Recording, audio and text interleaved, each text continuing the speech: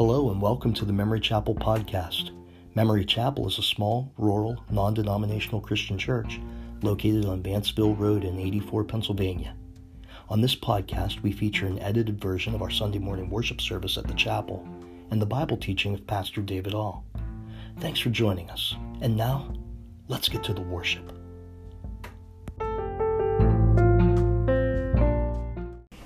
As the rest of you are turning in your scriptures to Hebrews chapter 13, where we're picking up this week, I did want to share just a couple more verses from the passage I was reading to the girls there just moments ago.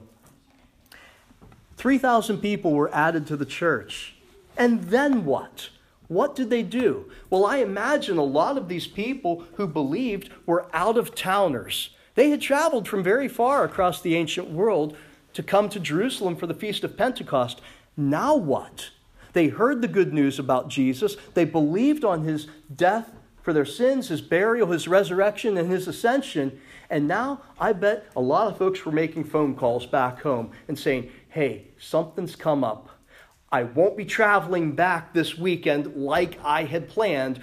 I need to be here for a while. I can't really explain it all right now, but God has kept his promises, which he made through the prophets. And I need to stay here in Jerusalem for a while because I have so much that I need to learn. I'll fill you in later. Just know I'm going to be out of town for a while. People made calls back home, or at least they would have if they could have. And then what did they do? Well, chapter 2, verse 42 of Acts says they devoted themselves to the apostles' teaching. They devoted themselves to the fellowship. They devoted themselves to the breaking of bread and to prayer. Everyone was filled with awe, and many wonders and signs were being performed through the apostles. Now all the believers were together and held all things in common. That means they shared everything.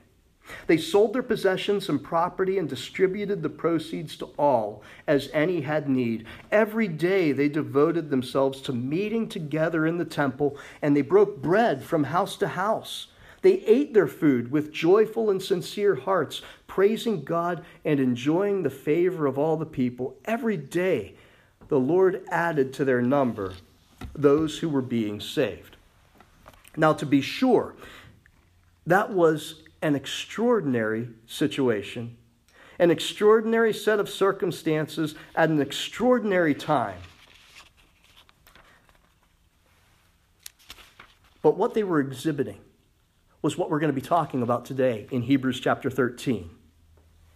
They were exhibiting brotherly love, family love. Hebrews chapter 13, we'll be reading verses 1 through 6 together today. The apostle says, let brotherly love continue. Don't neglect to show hospitality, for by doing this, some have welcomed angels as guests without knowing it. Remember those in prison as though you were in prison with them, and the mistreated as though you yourselves were suffering bodily. Marriage is to be honored by all, and the marriage bed kept undefiled, because God will judge the sexually immoral and adulterers. Keep your life free from the love of money. Be satisfied with what you have. For he himself, that is God himself, has said, I will never leave you or abandon you. Therefore, we may boldly say, the Lord is my helper. I will not be afraid. What can man do to me? This is the word of the Lord. As we first approach this text, it might be easy to see this as kind of a disjointed series of commands. Like maybe the apostle was just mentally running through a list of things. Oh yeah, I wanted to mention this. I wanted to mention that. Okay, let's just put these in there. But I do believe that if you look at the passage closely and study it, you'll find that there is a common theme. And that theme is spelled out in the very first verse. Let brotherly love continue. This whole passage, verses 1 through 6, is about brotherly love, family love, the type of love that Christians should have and do have because they are in the same family, the family of God through faith in Jesus Christ. So I want to give you three big ideas to hang your thoughts on today as we work our way through this text. The first one is this: ministering to others. All of these start with the letter M. Number one, ministering to others. Number two, maintaining the honor of marriage. Maintaining the honor of marriage. And number three, moving through life with a contentedness that comes from trusting God. Moving through life with a contentedness that comes from trusting God. But all of these things fall under the big idea of brotherly love. Here in the first verse, he says, let brotherly love continue. Now let me remind you, 1 Corinthians chapter 13, the apostle tells us, now these three remain: faith, hope, and love. And the greatest of these is love. Actually, I believe that's the end of chapter 12 as we go into chapter 13 of 1 Corinthians. Let brotherly love continue. What is not in question is that brotherly love will continue. It will continue.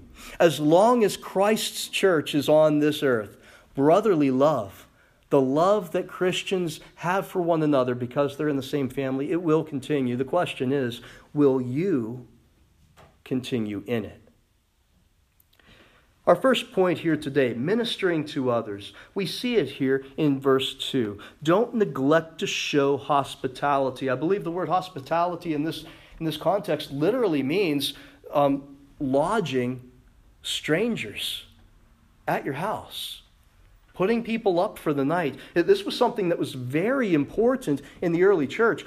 Certainly on the day of Pentecost, when 3,000 people from out of town believed, they became part of a group, a body of believers, and they needed places to stay. And so all of the believers pooled their resources and they shared what they had to take care of brothers and sisters in Christ. But that pattern continued throughout the life of the early church. In Acts 21, we can read just in the first 17 verses a number of instances of Christians showing hospitality to other Christians that they didn't even know. In Acts 21, I'll just read a few select verses. The Apostle Paul is traveling back to Jerusalem to be there in time for a feast. And in verse 3 it says, after we sighted Cyprus, passing to the south of it, we sailed on to Syria and arrived at Tyre, since the ship was to unload its cargo there. We sought out the disciples and stayed there 7 days. They relied on their hospitality. When our time had come to an end, we left to continue our journey, while all of them, with their wives and children, accompanied us out of the city.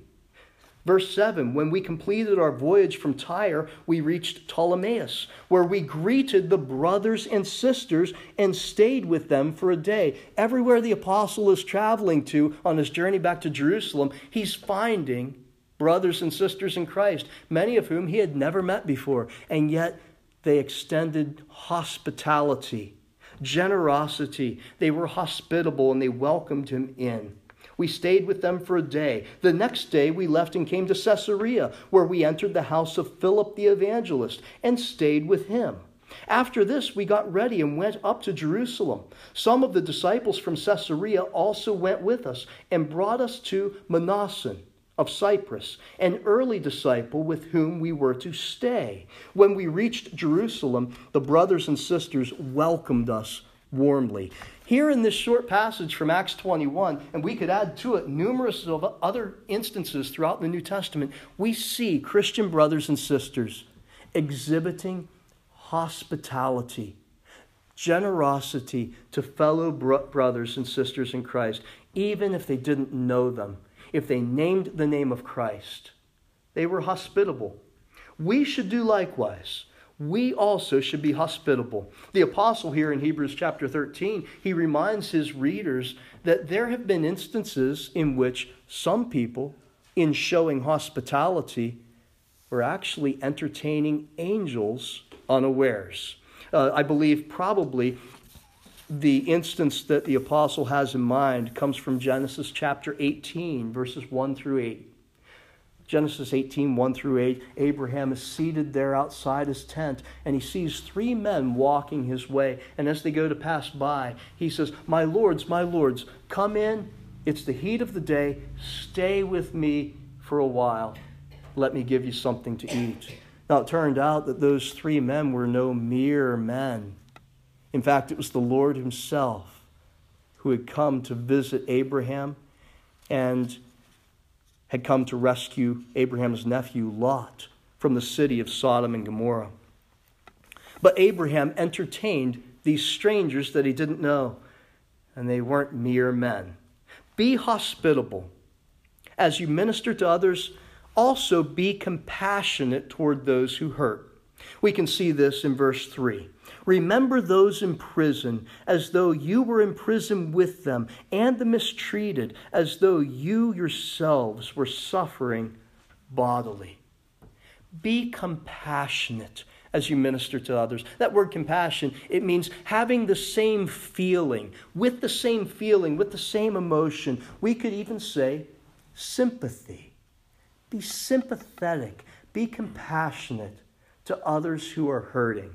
Here, these Hebrew Christians who received these words from the apostle, they themselves, many of them, had experienced many hardships, persecutions, and even imprisonments for the name of Jesus Christ. And the apostle is reminding them, you have brothers and sisters who at this very moment find themselves in chains, imprisoned, suffering, not because they've done anything wrong, but simply because they've named the name of Jesus Christ and they've called upon him as Lord. Remember them. Don't neglect them. Don't forget them. And he gives a reason why. He says, remember them as though you yourselves were suffering bodily. Put yourself in their place. Empathy, sympathy. Feel what they're feeling and reach out to them. This phrase here that's translated as though you yourselves were suffering bodily, it could also be translated another way, and I think it's worth looking at. It could be rendered, since you also are in a body. Remember those in prison and those who are mistreated, since you also are in a body. What's the significance of that? Number one, simply this. We should all understand the pains that are associated with being in a body. Some mornings it's difficult to get up out of bed, isn't it? Praise God that your feet can hit the floor, but some mornings it's difficult. How do you know that? Because you live in a body. You know what that's like. So, since you also are in a body, sympathize with those who are hurting and going through hardships and difficulties. You ought to know yourself. You too are in a body. But I think there's another sense that we could consider here. Since you also are in a body, we should recognize the dynamic of being in a body, a group of believers, the body of Christ. If you have called upon Jesus as Lord and Savior, you're in a body. It's bigger than you. It's bigger than me. It's all of us connected together. We are members of one another, as the apostle says in Ephesians 4:25. We are in a body. Therefore, we should sympathize with the other members of that body. Romans 12, verses 4 and 5, the apostle says, now as we have many parts in one body and all the parts do not have the same function, in the same way, we who are many are one body in Christ and individually members of one another. In 1 Corinthians chapter 12, the apostle opens up this idea even fuller. Beginning in verse 12 of 1 Corinthians 12, he says, for just as the body is one and has many parts, and all the parts of that body, though many, are one body, so also is Christ. For we were all baptized by one Spirit into one body, whether Jews or Greeks, whether slaves or free, and we were all given one Spirit to drink. Indeed, the body is not one part, but many. If the foot should say, because I'm not a hand, I don't belong to the body, it is not for that reason any less a part of the body. And if the ear should say, because I'm not an eye, I don't belong to the body, it is not for that reason any less a part of the body. If the whole body were an eye, where would the hearing be? If the whole body were an ear, where would the sense of smell be? But as it is, God has arranged each one of the parts in the body just as he wanted. And if they were all the same part, where would the body be?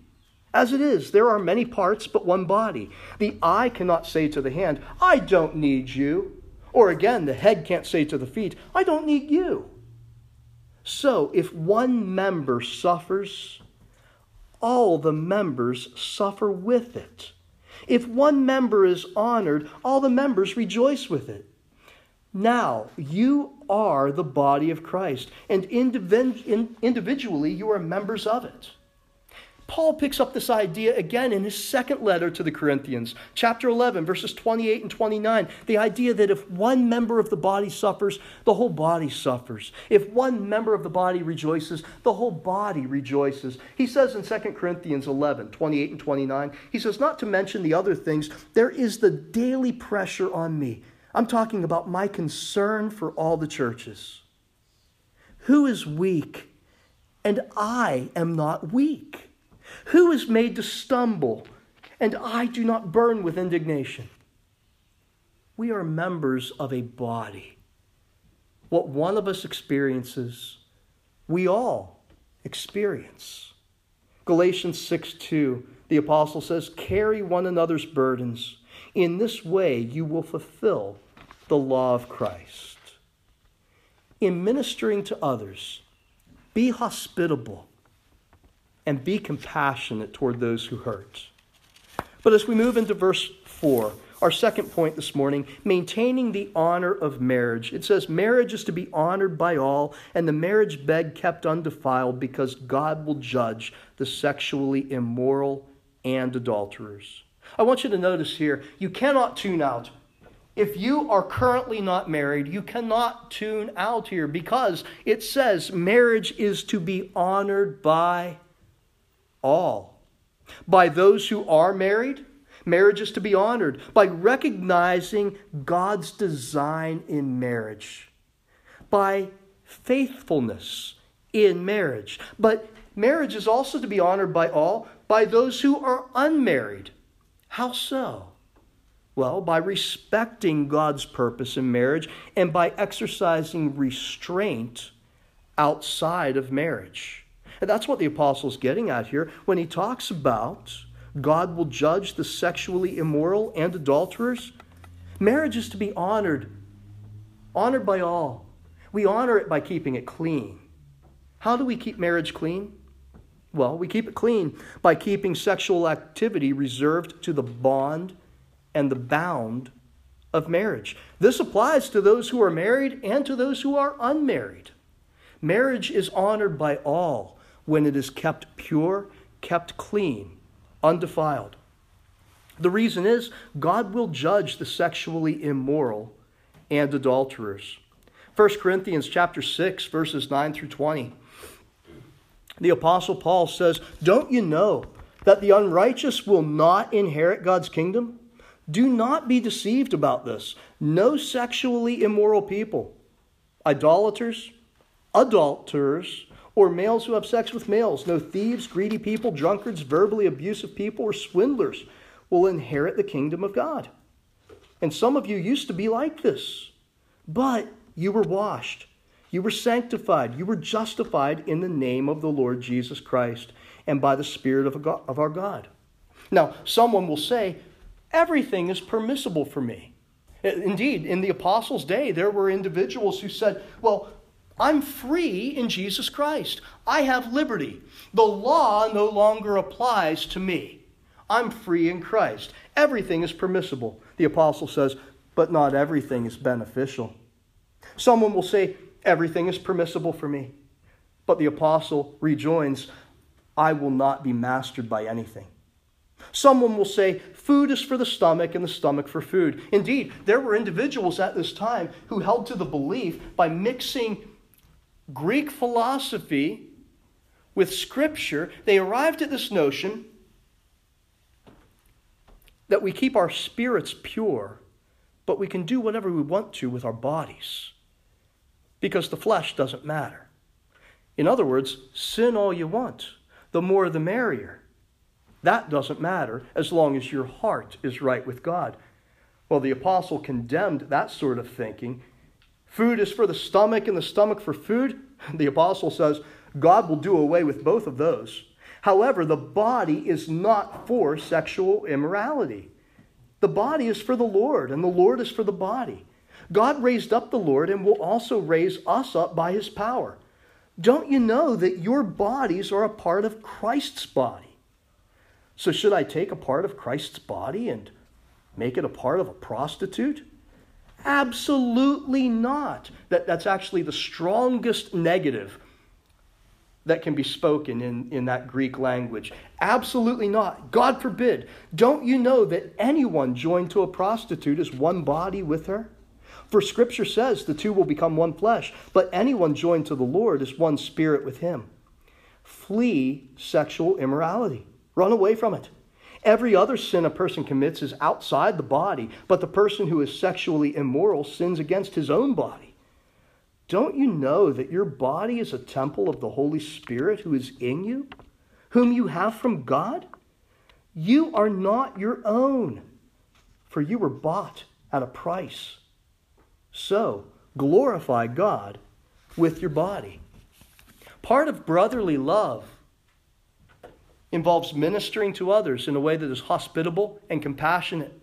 Part of brotherly love involves maintaining the honor of marriage, and that is something that we can all do, whether married or unmarried. We can all maintain the honor of marriage by keeping it clean, keeping it pure. Remember the warning, God will judge the sexually immoral and adulterers. And now, moving out of this idea of maintaining the purity of marriage, we move into our third point, which is moving through life with a contentedness that comes from trusting God. Moving through life with a contentedness that comes from trusting God. I'll direct your attention to verse 5. Keep your life free from the love of money. How does that even remotely tie in to the flow of the apostles' logic here? I really do think it does, and we'll see by the time we get to the end here today. Someone who does not maintain the honor of marriage is stepping outside the boundaries. They're running ahead to gratify a lust. They're not operating in brotherly love. They're seeking to gratify a lust. But the same can be said for those who have a love or a lust for money. When we have these kind of inordinate, out of bounds lusts, whether it be for illicit activity outside of marriage or whether it be for something like money, we are bound by those things. We are controlled by those things, and we are tied up and weighed down by those things. There is a freedom that comes when we learn in brotherly love how to move through life with a contentedness that comes from trusting God. Keep your life free from the love of money. Be satisfied with what you have. And now the apostle quotes two passages from the Old Testament. He says, I will never leave you or abandon you. And the Lord is my helper. I will not be afraid. What can man do to me? He's quoting, I believe, from Deuteronomy chapter 31, verses 6 and 8.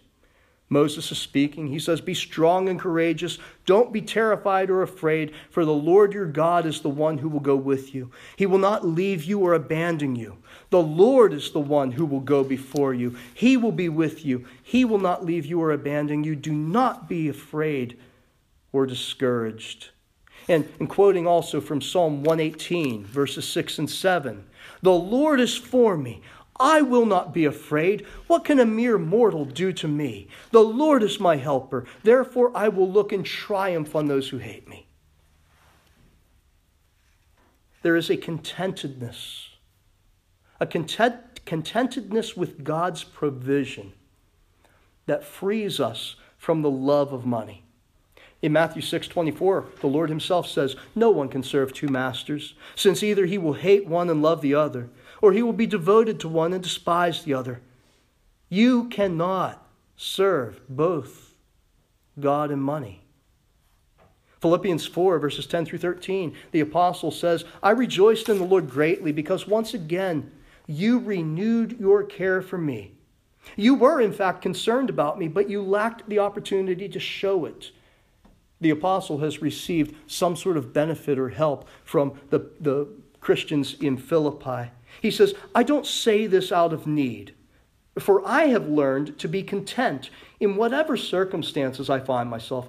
I know how to do with little, how to make do with little. I know how to make do with a lot. In any and all circumstances, I have learned the secret of being content, whether well-fed or hungry, whether in abundance or in need. I am able to do all things through him who strengthens me.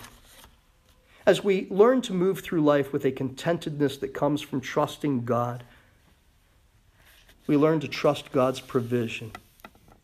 Learning to trust God's provision in our lives, we have confidence in God and in his promises. It's a confidence that frees us from fear.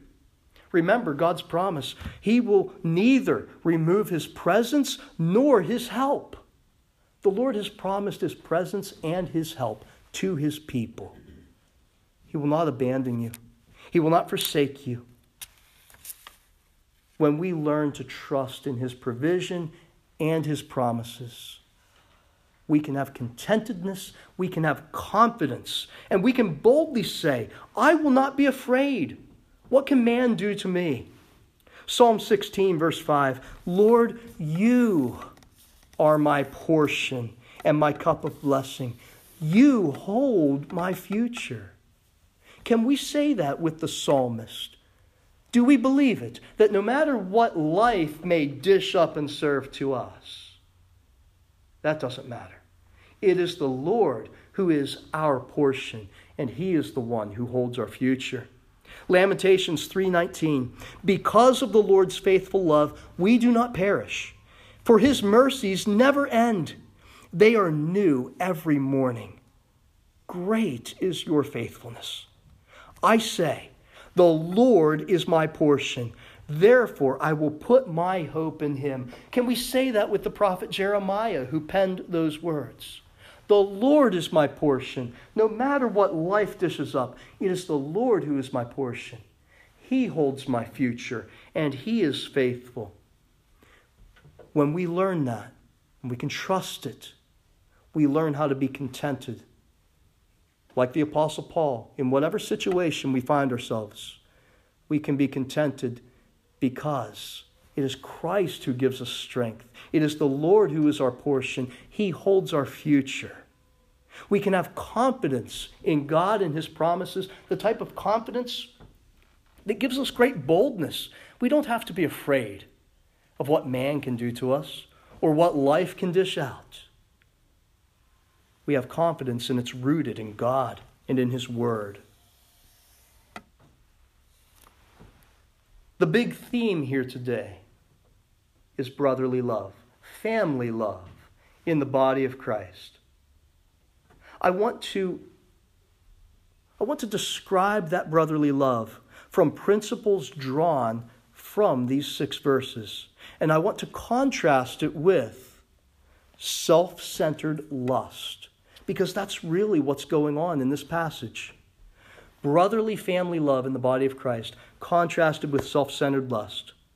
Brotherly love, we learned in verse 2, is gracious. It's hospitable. Self-centered lust, by contrast, well, with it, occasions for hospitality are either unobserved or regarded as inconveniences. Brotherly love, we learned in verse 3, is compassionate. It sympathizes with those who are hurting. Self-centered lust is incapable of sympathy. It can't see beyond its own nose. Brotherly love, we learned in verse 4, is pure. It's holy. It honors marriage. Whether married or unmarried, it honors marriage by maintaining purity and holiness. Self-centered lust, no, it's only interested in immediate gratification of selfish desires.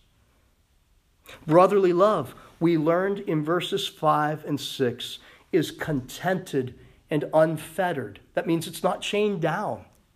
It's free to move, free to act, because it is trusting in the Lord and his provision. It's contented and unfettered. But self-centered lust is not like this. It's never satisfied for very long. It's tied up. It's weighed down by its desires, its lusts. Brotherly love, finally, is faithful and confident. Look at those Old Testament passages that are quoted there. I will never leave you or abandon you. The Lord is my helper. I will not be afraid. What can man do to me? There is this faithful laying hold of the promises of God and putting full confidence and contentedness in God and his promises. And it gives great boldness, great confidence. But we can't say the same about self-centered lust. Self-centered lust, it's a changing thing because it's not loyal. It doesn't trust, and it doesn't create or inspire trust. It's fearful, always suspicious, always suspecting, because it itself is not reliable. The apostle is encouraging us here to continue in brotherly love. Brotherly love will continue in the church. The question is, will you and I continue in it, in this brotherly family love? When the Lord is your portion, you are free. You are free to both see and love your brother and your sister. Let brotherly love continue. Let us pray. Our Father, we thank you that you have placed us into a body, the very body of the Messiah, Jesus our Lord. We are members one of another. If one of us suffers, we all suffer. If one of us rejoices, we all rejoice. We pray that you would help us to continue in brotherly love. As we minister to each other, let it be with hospitality. Let it be with compassion. Let us maintain the honor of marriage in purity and holiness, whatever our state in life may be. Let us maintain that purity and brotherly love. And Father, we pray that you would, in fact, help us to experience that contentedness that comes when we place our confidence and trust in you, realizing that you are our portion. You hold our future, regardless of what the circumstances of life might dish up. In the name of Jesus Christ, our Lord, our portion, our righteousness, our holiness, and the one who has loved us as a brother, we pray. Amen.